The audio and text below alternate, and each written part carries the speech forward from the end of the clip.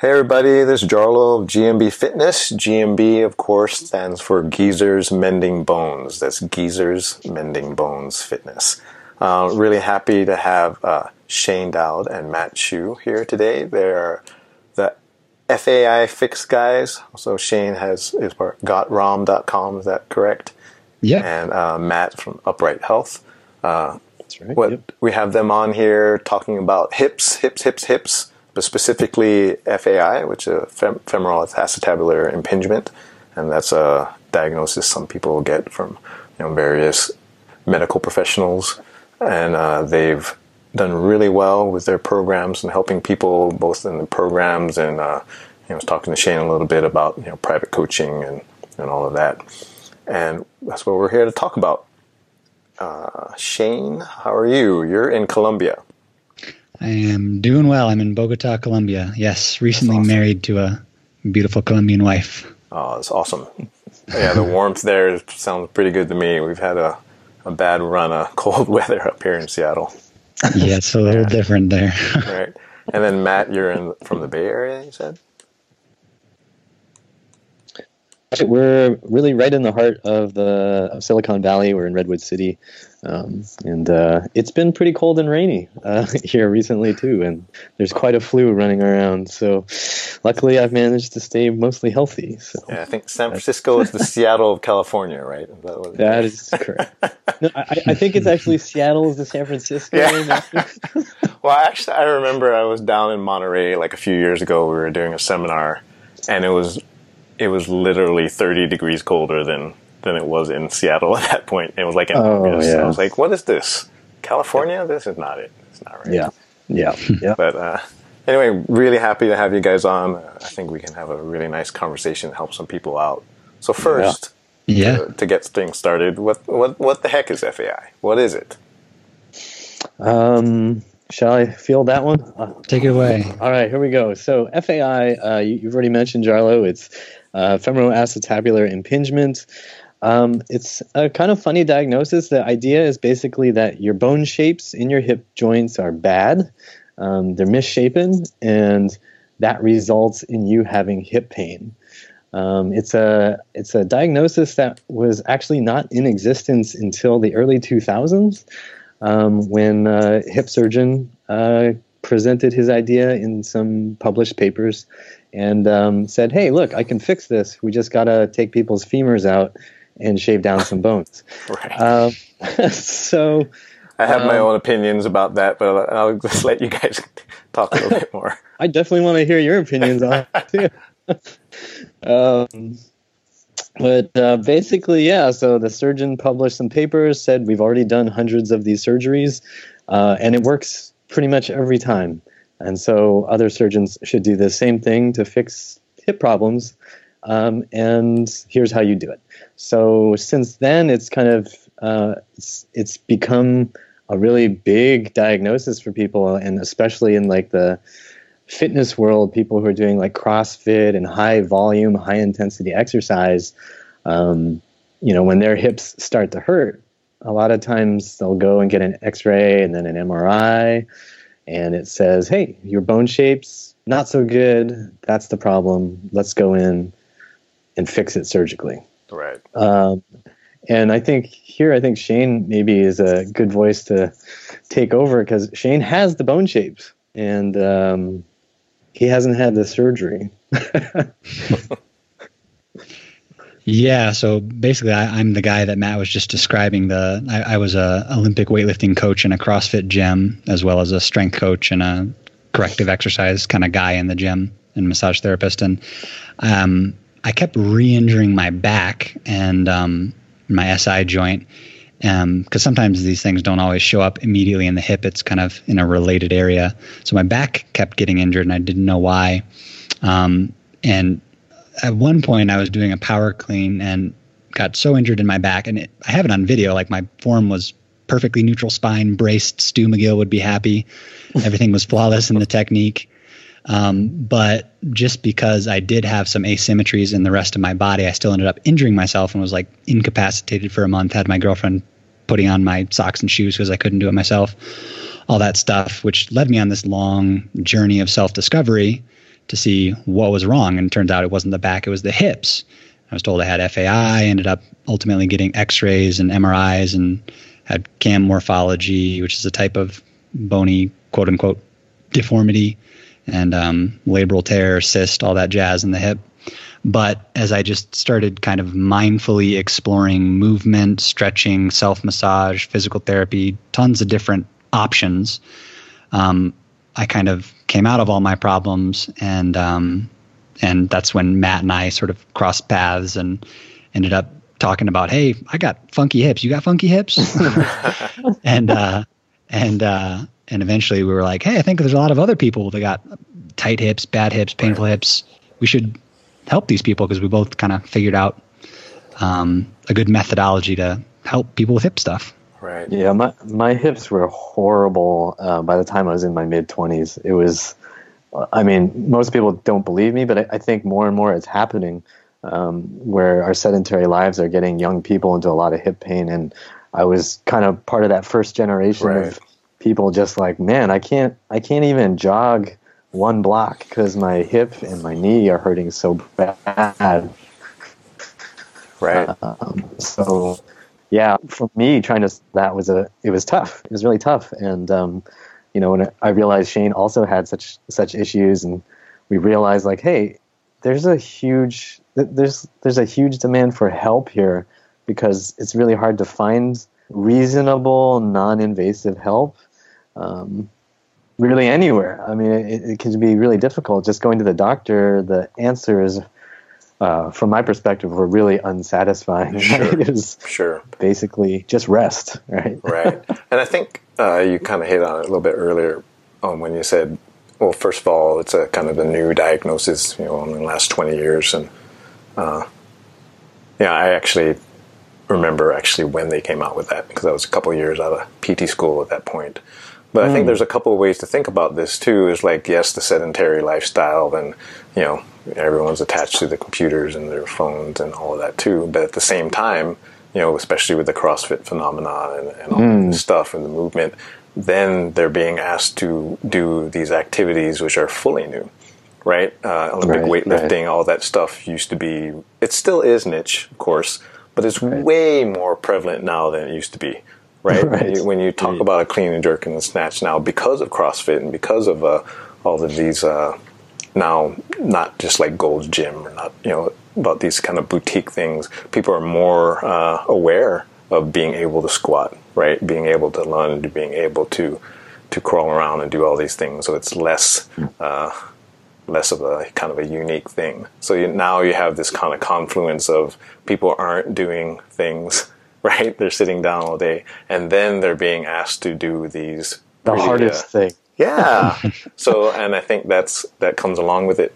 And then what you said, Matt, about the dissatisfaction with going to a doctor or even another healthcare professional. They'll give you drugs, right? They'll give you some Advil. They'll tell you to rest, right? Or they'll give you an X-ray and say, "Oh, well, it's your bones." Right. No wonder it's your bones. So that's my problem there, because if pain science just is not true, it's absolutely not true. Right. I'm glad you mentioned that. Yeah, the pain science shows that bone shapes. I mean, if we just look through medical history, there are so many examples where that's been the trajectory. Is initially a surgeon will say, "Oh, your back hurts. That's because the bone is rotting or the disc is bulging," whatever it is. And then 20, 30, 40 years later, you look at the science and they go, oh, maybe the surgery wasn't such a good idea. Right. So, we're at the 20-year mark with FAI roughly. So we'll see in the next 10 years. Right. Exactly. And come on now, how much more invasive can you get than to cut into somebody's body and think, okay, let's see what happens. Now, this is not to say, and this is, this is sort of rambling, but, you guys see that, and you talk about this all the time.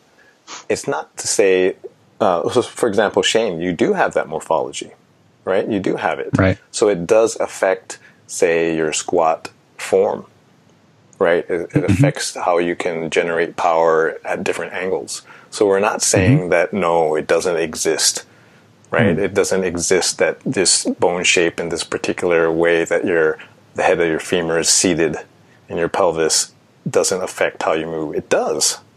But then what I like reading about from your guys' site and all your stuff is that, well, yes, you acknowledge that, and then you do assessments, and you work your way around it. Right. Exactly. Yeah, it's kind of like that old, I'm not necessarily a religious guy, but the old serenity prayer of like, I think it's like, God grant me the thing, or give me the wisdom, or what is it? Let's see. Yeah. Let me change the things that I can, accept the things that I can't, and the wisdom to know the difference. And so we're not saying that bone shape doesn't matter whatsoever and every surgery is completely invalid and the only thing that matters is your muscles and movement. But like I wrote in the kind of the article that we wrote about this for GMB, that there's several things that matter: the bones and your muscles, their tissue quality, their extensibility, your motor control, the way you move. But the pendulum has swung so far in the direction of the bones are what matter most, and surgery is the only thing that fixes it, that we just keep kind of presenting the more middle path perspective of, hey, there's other things that matter in terms of pain and the way you move and how you feel. Right. Well, let's bring this kind of back to a starting point of, say, so for someone listening. So you can say that, okay, you've had some hip pain or you had some hip problems, and then yes, you go to a doctor and they give you this diagnosis. There's also the other people where they haven't gone to the doctor yet. They're Googling. They're like, oh, man, maybe I got femoral acetabular. The worst thing in the world, right? Don't go to WebMD and find out you have cancer. Because everything's cancer. But so that's the two perspectives for me is you've gotten the diagnosis. Again, whether the diagnosis tells you anything or not. And then, or you have these problems that sort of fit the FAI, right?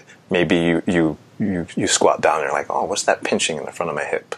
So my questions for you guys is, what are your kind of screenings, right, for a person having any of these issues, and what do they do from that?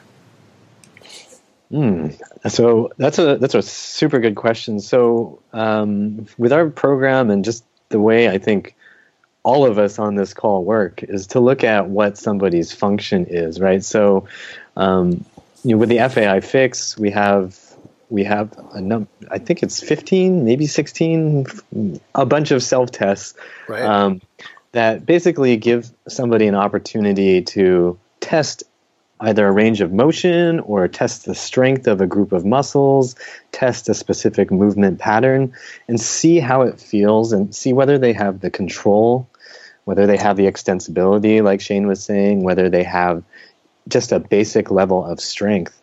I think it's really important for people to realize just how complicated it can be, like how much one muscle needs to be trained, right? Like, it's one thing to say, like, I always stretch my hamstrings, right? But then do you have hamstring strength, right? Do you have the ability to use your hamstrings when they are stretched?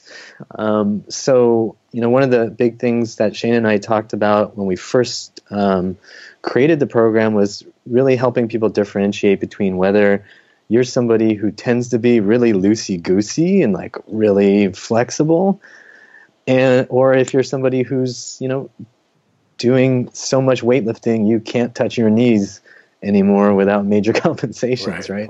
And so just kind of helping people go through a number of different motions that maybe they don't do in a normal day, that they don't do at the gym, but they're motions that are necessary that tell you whether muscles around the hip joint are capable of doing certain normal basic requirements.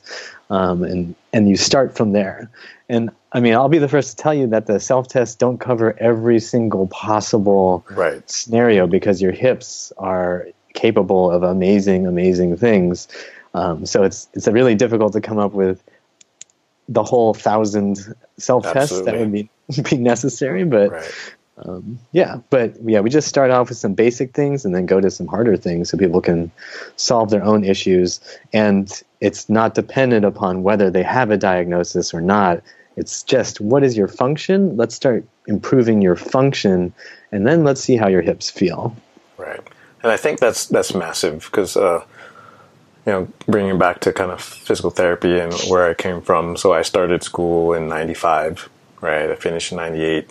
This over 20 years ago, and I've kind of gone through a bunch of this where it was either you have diagnosis-related, impairments, right? Mm-hmm. You have, specific spondylolisthesis, the slow back pain, and then the pendulum swung over into straight up the evidence-based, can you do this movement, right? Versus a straight up diagnosis. And now we're coming back to, well, look at your control and your motor control over, and it's hilarious to me because it just kind of goes back and forth. And this was one of the reasons why when I was reading your material, it's like, this is it. This makes sense to me. It's the same thing, for people that have been with GMB for a while. They know what we do is like, we have our thing. We assess, we address, we apply, and then we always circle back through it. So what you're describing to me is just very familiar because it always comes down to that to me. You're not your diagnosis. Again, we're not saying, that doesn't exist. We're saying, yes, perhaps you have bone changes, perhaps you have arthritic changes, perhaps you have even cartilage damage. But what are you going to do? Just give up? Right. Right? And so this is what we mean by physical autonomy. If we do the correct things, if we are patient with ourselves, if we assess it and don't get stuck, right? Don't get stuck in our pathology that someone is telling us we have. So, and that's one of the things I wanted to kind of draw out from you is like, when someone comes up to you or even, messages you or asks you about what they have, like, I was told I have this. Right? I was told I have this. I was told I can't do this. Right? To me, those are the worst things ever. Right. Yeah. Tell me what I can do. Right. if you're a doctor or a therapist or personal trainer, and you're telling someone you can't do this, man, you better tell them what to do otherwise, or really explain it well, because otherwise you're almost giving them a pronouncement. Yeah, it's a death sentence, is what it is. It's just just stop living your life. Is what stop living your life. Oh, it hurts when you do that. Don't do that. Right, that old joke. It's terrible. And you'd be amazed at how much a quote unquote diagnosis from a doctor or someone in a white coat or a physical therapist can impact the psyche of someone.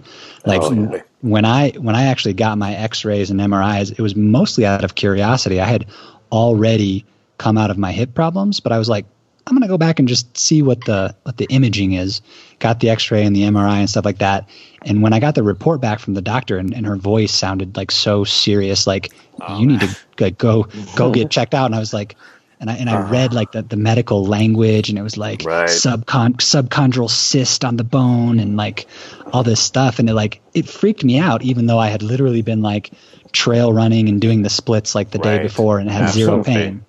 Absolutely. So someone that doesn't have like more of a background, if they receive some kind of quote unquote diagnosis like that, it can be very disempowering rather than empowering. Absolutely. Right. It's the nocebo effect. The nocebo. That's right. I had so after Shane did his investigation with the doctor, I went to go do one too, just to see what kind of diagnosis I could get, and it was a fascinating process. I got an X-ray, I got the MRI done, and on many levels I learned a lot of things from this process. I learned what it's like to even sit in an MRI machine for 30 or 45 minutes, and I was just thinking, wow, if you already have hip pain and you're just lying here on this hard plinth on this little board for 45 minutes, that's not going to feel good. Right. That's going to make this worse. But to long story short, the doctor that I saw was a sports medicine expert, and he told me after all this testing, he's like, well, what's concerning is you do have some mild arthritic changes in your hips.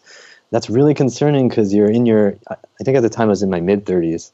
He's like, that's really concerning that it's showing up so early. You should probably stop lifting weights, stop doing any kind of martial arts, stop running, stop doing all these things. Wow. And it was so interesting, and it was like I couldn't believe the things he was saying, because he didn't have the context, right? Like for me, the context is like I stopped doing a lot of things in my late teens and early 20s, and by my mid 20s, everything was worse. And things didn't get better until I was reintroducing movement and reintroducing, mobility work, some stretching, some strength. I had to be doing all those things to build myself back up to being able to play hockey, to try doing capoeira, to do body weight stuff. Like that was what was making my hips feel better. And if I took his advice, I would just end up right back in that helpless, broken, chronic pain state. And I was blown away. And I asked him, like, well, I was kind of testing to see what would happen. I was like, well, should I consider surgery? And he was like, well, I'm actually, it turns out he's a non-surgical sports medicine specialist. So he's like, I wouldn't tell you to get the surgery because, you probably also have some labral tearing and you already have a little arthritis. So, doing anything to your hip is probably not a good idea, but you should take it on all your activities because you don't want to damage it further. And so in my mind, I was thinking, wow, like the non-surgical specialist is just telling me to do nothing. Right. And that's just going to make me worse too, to the point where you would end up eventually, if you're just the average person taking this advice, you're going to end up in way more pain, and you're going to get into more of a panic as the pain gets worse. And that's when you end up making that choice of like, well, let me consult with the surgeon who's the joint expert who's going to hopefully fix this problem. Right. So I think a lot of it, just like you said, is contextual too. Like you already went from a place where you weren't doing anything. Going back to that, is that gonna suddenly change your symptoms? Right. Probably not. And I think I have to say this, and we've said it more than once. We're not saying don't go to the doctor. We're not saying don't go to your healthcare professional, because there's a reason why you do it. And if you've been to therapy, all these things, they're called red flags, because it could be, right? It could be freaking cancer. It could be a tumor. It could be any of these things. You don't know. It could be your organs. Like there's a lot of reasons why we have pain, why we have these kind of referred symptoms, and you just straight up got to make sure that you rule those out. But at the same time, don't go there and go, okay, I'm ready for my surgery now. Right? These are the extreme things. These are extreme things, and we're not about extreme things. Right. Yeah, you definitely want to rule out the giant red flags. But I think for a lot of people, I think it's always helpful to remember those giant red flags are pretty rare. So right, exactly. As soon as if it's there, okay, you got to deal with that. If it's not there, then again, take your body into your own, into your own hands. Start fixing yourself, right? Yeah, exactly. I mean, it's worth the appointment just to know that it's not that. And then at that point, you can make all of these other choices and decisions. You can work with a PT, you can work with a trainer, you can work with a chiropractor, or whatever you decide is best for you. And that's a big part of what I see from you guys too, is this kind of autonomy. It's choices. We all make choices for ourselves. Yeah. Right? Exactly. It's one thing that I wrote in the article to go along with this podcast is that it's about empowering the person to become their own best therapist in the long run, so that you don't have to go run to someone else to fix you when something breaks down, and it's less mysterious. It's like, oh my God, my hip hurts. And you just like cover your eyes and run to Jarlo and say, fix me. Right. It's you work with Jarlo because he has studied kinesiology, anatomy, and biomechanics for years and can teach you some things that you don't know. And you also are learning what your body is asking for, what it needs, where it likes to move, where it doesn't like to move, how it likes to be kind of massaged, what muscles get tight. And the only way you can do that is with self-exploration, with massaging your body, stretching your body, strengthening your body. Yeah. And it goes hand in hand with working with a really competent professional. It's not one or the other. Right, absolutely. And then, Shane, even before the call, we were talking about it, like, you're in Colombia now, but you can do your work from wherever in the world. Same thing on the opposite plane is if you're a client, you're looking for things, you're not limited to your geographical area anymore, right? You can go and you can Google and you can search, you can look up you guys and work on it, work on what you want to do. You can, and it's great. It's absolutely awesome right now. Can I interject something there? It's rare that I get this opportunity, as it is for many people, to talk to somebody who was on YouTube who inspired them. Well, that's awesome. Yeah. So this is actually something that we tell clients a lot is you need to be looking at stuff that's inspiring you to move better. And I clearly remember, it's probably like 5 or 6 years ago, I remember watching a video of you, Jarlo, doing like, you're in a deep squat and you're doing hip rotations and doing internal rotation. I remember that video. You remember that? Yeah. I was like, dude, how come I can't do that? What is the deal? So that is something that I constantly use. I'm like, have I gotten Jarlo level hip internal rotation when I'm in a deep squat? So, yeah. So thank you for that video. It was awesome. Oh, thank you. Well, one of the things that, if we talk a little bit more about this is, me and Ryan and Andy, when we made this, basically in this space, this fitness space in the internet was very young at that point. This was 12 years ago or so. And so, putting out YouTube videos like that, or putting like almost nobody, I don't say nobody was doing it, but it was, now everyone is doing it, right? And it's not unique, and it's not. So when we were like, oh, I'm just showing what I do. This is what I've been doing, and we're like, let's just put it up there. Maybe people find it interesting. And yeah, I'm always like, wow. It still amazes me now, even like 10 years later. I'm like, wow. Okay, well, this is great. And so this is kind of what we built it from. And, thanks for being there too. So. Yeah, man. It was really helpful I think as a practical thing for people who are dealing with hip pain, whether they have some diagnosis or whatever, I think on a practical level, I think one of the most important things you can do is realize that if you see somebody doing something with their hips, they're moving in some way, that you as a human being, as a fellow human being, have the capacity to do that same thing if you are willing to put in the time and the effort. Sure. And also knowing that your path to get to that may not be the same as what their path was. And I say that because I know sometimes people get stuck because maybe they see like, hey, Jarlo can do this thing. Let me just do the Jarlo 3000 workout. Right. And that's going to make me Jarlo. Right. That's wrong. Straight up wrong. Yeah. Nobody can be Jarlo. Straight up. But, well, that's and we always talk about this, and you guys do in your materials too, is, work from where you are. Right. You should have a goal. You should have someone you want to emulate. But you have to realize, the adaptation, the adjustments you have to make. Yeah. They need to be done, or else you're going to hurt yourself. It's funny because I just we're going to put up an advanced, in quotes, hip mobility stretches routine, and what I'm doing it because some people need that, like a very small percentage, and probably you guys would benefit from it. I think I shared some things on my Instagram the other day, but not everyone's going to be able to do it, right? But also, we have like beginner routines. We have other things like that. We have like the level that you're at, but it's merely a demonstration. Like I think, like what you meant to say, Matt. Like, wow, maybe I should be able to do that. So, what kinds of things should I do to get to that point?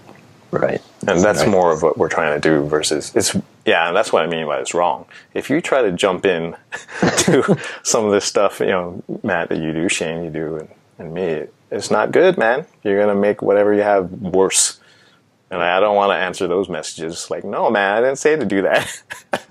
Don't do that. Right. So coming back a little bit more to Shane, when you were having the diagnosis and you're exploring these things, when was a point where you're like, oh, this is working, right? If I keep doing this, like, did you have that kind of moment where like, oh wow? I had thousands of little moments like that. Because kind of like what you were talking about earlier, how it's really important that you do kind of, when you're trying anything to make your hips better, a stretch, an exercise, a mobility drill, and this comes from physical therapy, the test and the retest, the take a before picture and an after picture, and do it frequently to tell what is the exercise or the thing that's really helping. So I got in the habit early on of before and after, like every mobility drill, I would check in with my hips. I would massage something, check in with my hips, do a stretch, check in with my hips. And this allowed me to see that I was trending in a good direction. It wasn't like one miracle moment where my hips went from terrible to like, they're healed, like praise Jesus. Right. It was like a lot of little micro moments where I'm like, oh, I'm trending in a good direction. There were some crashes, some like kind of setbacks, some stock market crashes, but I could still see if I looked at the bigger picture that, oh, this is going in a good direction. And slowly but surely, as you get more skilled, as I got more skilled at doing tissue work, stretching, strengthening on my body, the crashes became less and less, and then now are basically non-existent because the awareness has increased. Right, just the practice of it all. And I think for me, when people talk about mindfulness and being mindful, that's what it is. The constant reassessment. It's not some woo-woo thing where you just have to meditate and do all these things. Mindfulness just means paying attention, right? And seeing, where the trend is, whether it's up or down, or actually having that patience of, okay, I need to do this a few more days in a row to really know. That's another thing too. You can't just do it like a day or two or even a week. You have to put some time in and ride those things, because you're going to have what you said, these catastrophes, and well, maybe it's because you were too intense on that movement. It's not, maybe don't throw away that movement. Right. And I think that's a really hard thing to get across to clients, whether you're in person with them or over email or even conversations like this, because it takes time. It takes that trial and error, and it takes those repetitions for them to really understand it. Yeah, there are some stretches where you do it and you think, no, it's not. This is not going to work because I did it, 3 times. But maybe it takes 15 times to even feel the right muscle doing something. Maybe it takes 15, days before you even start to feel the right sensation in the right spot. And I think that's something that that people definitely are not taught in, say, PE class, like in a normal physical education scenario. Absolutely. I think a lot of people, like with youth athletes, like I have I went to a gymnastics gym once, just like an open gym to go mess around, just to see what it was like a couple years ago. And there were these kids there who were probably like 8 years old. And these were the buffest 8-year-old kids I had ever seen. Oh, yeah, like, gymnastics, man. Yeah. So, but like when you think about like those kids, you probably don't have to teach them paying attention closely to their stretching at that point. You're teaching them like, here's the position, get this position. Here's this position, get this position. And the mindfulness that we're talking about for these elite youth athletes is going to be different, right? The demand for mindfulness is different for a child who's developing flexibility versus a grown adult who's spent 20, 25, 30, 40 years being stiff and are now having to reconnect to their muscles. So, like, I know there are these great YouTube videos of like young gymnast kids doing stretches and stuff. Like, here's how you get your hamstring flexibility. But, for us adults, we got to approach it differently, approach it slower, be more patient, really feel into it, right? Yeah, and that's the nuance. Where are you in this kind of the scope of practice, right? Are you younger? Are you older? Right? Have you had problems before? Have you had no problems before? And that's the nuance of all of this, and that's the nuance of guidance, right? So when you're coaching someone or you're training someone or you're treating someone, if you're a therapist, it's not telling them what to do, right? It's not giving them a handout of 6 exercises and then go here. The true guidance is working within that, because you can, you can have the same couple of people and give them the same exercises, right? And have totally different outcomes. Yeah. Right? Mm-hmm. Totally different. Yep. But you can also have the same great outcome as if you work with those 2 different people with the same 6 exercises and adjust it. Right? Mm-hmm. Fully do that. And that's good, therapy, but it's good training. It's good everything. Training. Yeah. Yeah. And I would add on to that even in the same person, you can have different outcomes depending on where they're at in their journey. For example, when I started, I was kind of the weightlifter, muscle guy with a lot more muscle mass. And what I needed at that time was a lot of deep targeted tissue work and stretching to make my hips feel better. But then as life changed and my priorities changed and I wasn't in the gym as much, I found that later on, when I was kind of more call me like a yoga lifestyle, doing lots of stretching, lots of that kind of stuff, I actually found that my hips started to not feel good when I drifted towards that end of the spectrum. It's like first I was like the buff weightlifter, and then I became like the skinnier yoga guy. And I actually found that I needed to reintegrate some strength training and stability training back into my routine to find my optimal middle. So it's like there's not like one hip impingement routine. There's a set of principles that you can follow, but then there's some exploration that you've got to do. Yeah.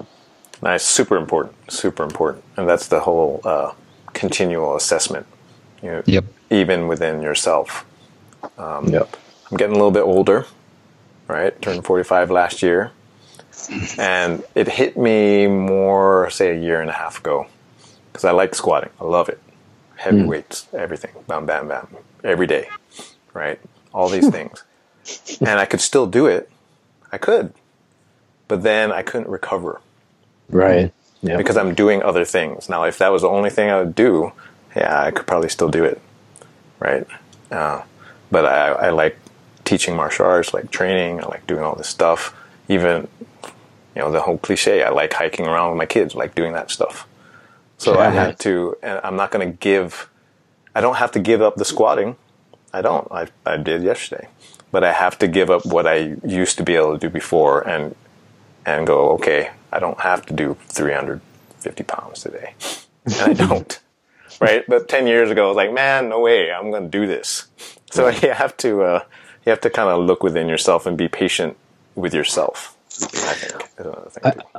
I think what you just brought up is probably one of the hardest things for most active people to deal with. I think for me, that has been a real struggle, and it was a real struggle. Like in my late 20s, early 30s, I was feeling like, sweet, I'm good. Like I can play hockey, I can lift heavy weights. I'm going to keep lifting, keep doing squatting, heavy deadlifting, go play hockey 3 times a week, all that stuff. Anything you want. Yeah, whatever. And then at some point, kind of, I think it was in my mid 30s, I realized like the hockey, the weightlifting, working with clients, like all this stuff, this is a lot of stress. Right. And I'm not recovering. My body is tightening up. I don't feel as flexible. I don't feel like my hips are moving correctly anymore. And I realized, like, hey, I might actually have to dial this back. Right. And, right. It's super hard. It's super hard, especially if you hit it right there. If you were able to do it before, why can't I keep doing it? Yeah. That's massive. Yeah. That's massive. Yeah. And that's why, the real good programs, good trainers, they cycle. You cycle through. We're not saying give it up. Don't give it up. You should stop doing those things, Matt. You should stop doing it totally. No way. But we can cycle through it. You can do it. It's just now you're thinking in terms of the year versus the week, right? Like, I don't want to talk about me all the time, but I did that this summer. I was like, okay, this is my weightlifting 3 months, and I was good. I didn't get rid of all the other stuff. I just kind of turned it down. Right. But then now I'm not doing that. I'm like, I'm lifting like twice a week, barely, 20 minutes, right? But I'm doing all my other stuff. So I think if we can get people to think about that a little bit more, I think that'll help, rather than just like, oh, don't do this, maybe just do this. No, you can do everything. You just got to be over time now, though. It's got to be right. I think it's important to say that all three of us on this call have training backgrounds, and we know the science of how to, load and deload your body and which training variables you can change. Oh, just change the volume and the intensity and the depth and the, this and that and the other thing. Most people don't have a sense of that. So absolutely. One, I think it's important to let people know that nothing in life is black or white. It's not don't squat if you have hip impingement. It's what type of squat, to what depth, with what stance, with what shoes, with what implement can you do. It's not don't ever do the splits if you have hip impingement. It's don't push past really bad pain. Right. It's like explore the positions, maybe try different styles of stretching that maybe agree with your body a little bit more if you have something bony going on. So it's like, know, for anyone listening to this, that there's many variables that you can train. It's not don't do this ever again. Don't squat ever again. That means don't sit on the toilet. Don't sit on a couch. Right. It's like exactly. But if you're someone who likes to move, likes to be in the gym, know that there's a lot of variables. And if you don't happen to know off the top of your head what they are, Google, YouTube, reach out to one of us, and we'll let you know. Oh, you can do trap bar deadlifts. You can do Romanian deadlifts. You can do block pulls. You can do lunges variations. You can do single leg deadlifts. There's so many things that you can do practically that still allow you to train and feel like an athlete without having to completely give up all the things that you love. Absolutely. And it's more than just, right now we're kind of focused on hip and FAI stuff, but fits everything: knees, shoulders, back, even your general well-being, really. Yeah, absolutely. Yeah, I think piggyback on that is I think it's really important there's going to be some people out there who are going through like either hip, shoulder, back thing that flares up every time they do their favorite activity. Right.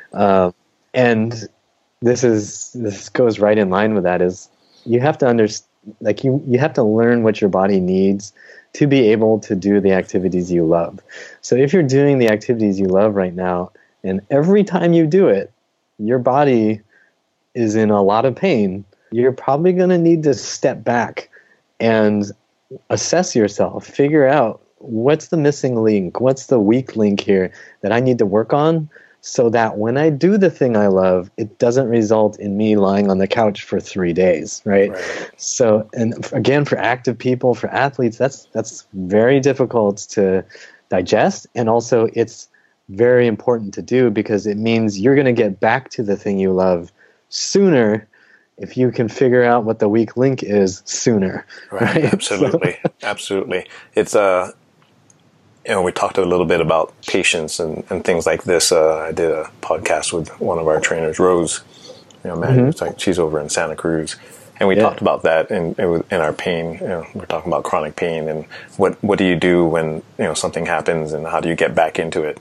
And a lot of it is that it's not just simply we got to stop and like never do it again. It's having this really systematic approach of figuring out what it is, getting back into it, figuring out what it is, getting back into it, and all that stuff. And that's what I'm hearing a lot from you guys. So those last two things that what you, Shane, said about where you are in your journey, right, and also realizing that it's not a black and white, don't do this, don't squat, don't do splits. That's another thing too that I was like with the FAI thing, or do you have hip anteversion or retroversion, all that. When people say these things to me, and it's bad because they're being sincere and like, man, maybe I have this because I can't squat like this. And I just go, it doesn't really matter, man. I can't say that though because I can't. You're being an asshole if you just like totally dismiss their concerns, but it's true though, right? Right. And hear, Matt, what you said about being active and being used to being able to do a thing, and now you can't. It's massive. Those are really important concepts for everyone to kind of get their heads around. Is there, with that, like now to kind of wrap everything up, what are like one or two really important takeaways that you would want someone to get out of your material and what we've talked about here? I have three practical things that come to mind that I think would immediately make a difference for people. One is to figure out what's going on in your body. I remember back when it was like a mystery what was wrong, and that was the most debilitating and disempowering thing, to not know why this was happening to me. It's just like, I don't know, it just starts hurting when I do stuff. One of the best ways to figure out why it's actually happening, because there is reasons, several reasons probably, is to start you could call it a mobility practice. I would call it kind of like an exploration, a mobility practice, a mindfulness practice, but basically in our FAI Fix program, it's basically sort of powered by what we call the TSR system, which stands for tissue work, stretching, and re-education, or strength training, or reactivation training. So I like those three things because, like, if something's going wrong with your body, like, what can you actually do to make yourself feel better? You can't give yourself a chiropractic adjustment. You can't give yourself acupuncture. You can't perform surgery on yourself. Like, what can you really do? You can massage muscles. You can stretch them. You can strengthen them, and you can learn how to move better. So if you just have a daily practice, it could be short, it could be long, whatever you have available, where you're pressing on things, you're massaging things in different ways with different tools and different implements. And I'm not just talking about foam rolling. That's like the 101 course. It goes much more profound than that. Same with stretching. Explore stretches, like touch your end ranges, like see how your hips feel in this direction and this direction. And don't just like static stretch and just hang out there. There's nothing wrong with static stretching, but get into a stretch-like position and then explore.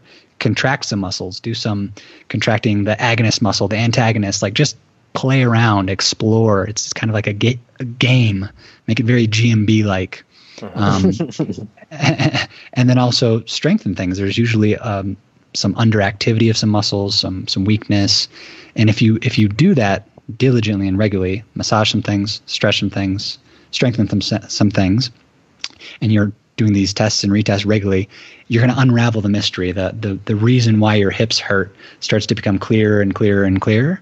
And if you also can do that, that's kind of like an internal practice, like you're doing all those experiments on yourself. And if you also can have the outside help of someone like Jarlo, Matt, myself, an outside pair of eyes that can tell you, oh, you thought you were in neutral pelvic position when you were doing that hip hinge, you actually were highly anteriorly pelvic tilted, and maybe that would help. Like, I didn't know that when I first started, and I needed a coach to like look at me and be like, hey, dummy, look what you're doing on the video there. Absolutely. So that outside help is really helpful, along with that internal kind of TSR mobility practice. I agree with everything.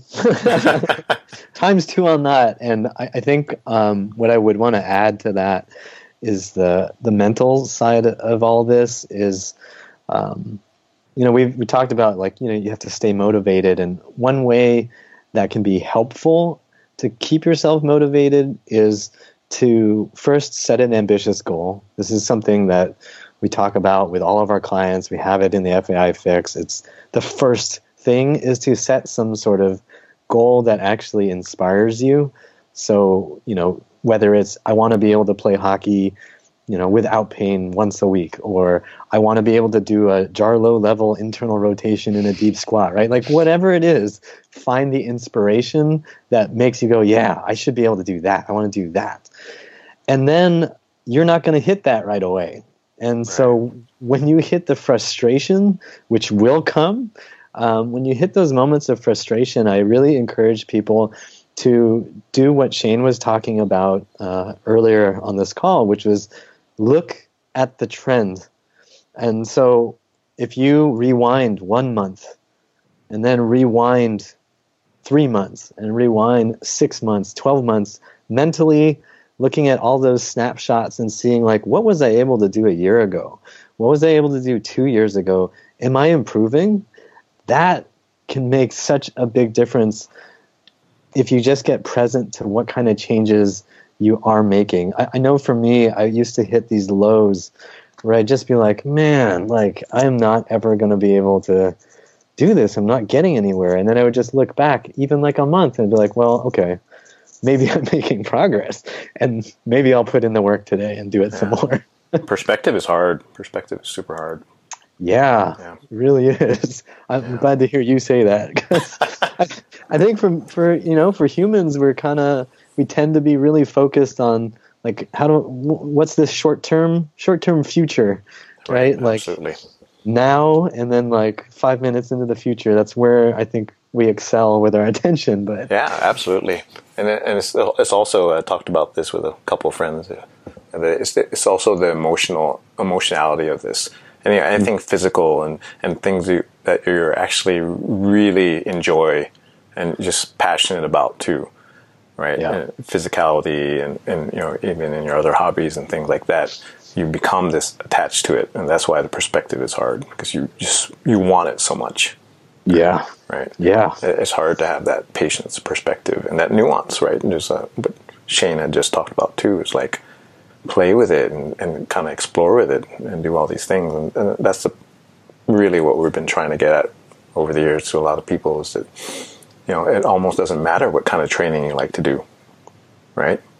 It's do you enjoy it? Can you be consistent with it? Can you play with it and still have progress? We're not saying don't make, just be happy with where you are. That's not what we're saying. You have to have that goal you talked about, Matt, right? That goal and get there. But it doesn't mean you have to be so hyper-focused that you just lose all perspective and you're like, oh man, I'm not getting it. Because then that's the path to like just fully burning out and not getting anywhere, right? yeah. I think, oh, sorry. Go ahead, Shane. I was just going to say it's that mythical and hard to attain, but nevertheless true. Have a big goal, be 100% committed to it, and at the same time 100% unattached about getting there. Like if you stumble and fall and you don't get there, smile, start again, start something new. It's hard. And that's where it's really useful to have a coach or a training partner, even, someone from the outside just kind of helping you with that. So Yeah, I think you mentioned earlier that you like to hike with your kids, and I just had a kid almost 2 years ago, and the experience of having a kid has gotten me much more compassionate to people who are grown adults who have kids, right? Because the time that you have available to work with your body, to pay attention to your body, is a lot more limited than if you're 20 years old and single, right. So for those people who are parents out there, I think it's really important to know, if you want to make progress, you do need to set aside time, and also know, hey, you probably can't maintain 6 hours of training every day, right, 5 days a week. It's not going to happen. Right. So be compassionate with yourself and adjust, and be realistic and be patient. Yeah. I think even acknowledging that is super important. And again, it's not like we're not saying you're never going to make progress, you're never going to do that. That's just not true. Yeah. Awesome. Yeah. Well, thanks so much, guys. Really, really great conversation. I had a lot of fun. For everyone, again, this is Shane Dowd, Matt Hsu, the FAI Fix guys. But in our show notes, we'll give you links. Also, Shane had mentioned that had a blog post, doing a guest blog post for us that should be out soon, or maybe at the same time as we release this podcast. Lots of other things. Thanks so much for taking the time, guys. Really appreciate it. Thank you so much, Jarlo. Yeah, Jarlo, thank you so much for taking the time in this chat and for uploading random videos of yourself in the garage. I mean, you've been an inspiration to thousands. Well, thanks. That is my job now, random videos in the garage. All right, same. All right. All right, take care, guys. All right, take care. Bye. Bye.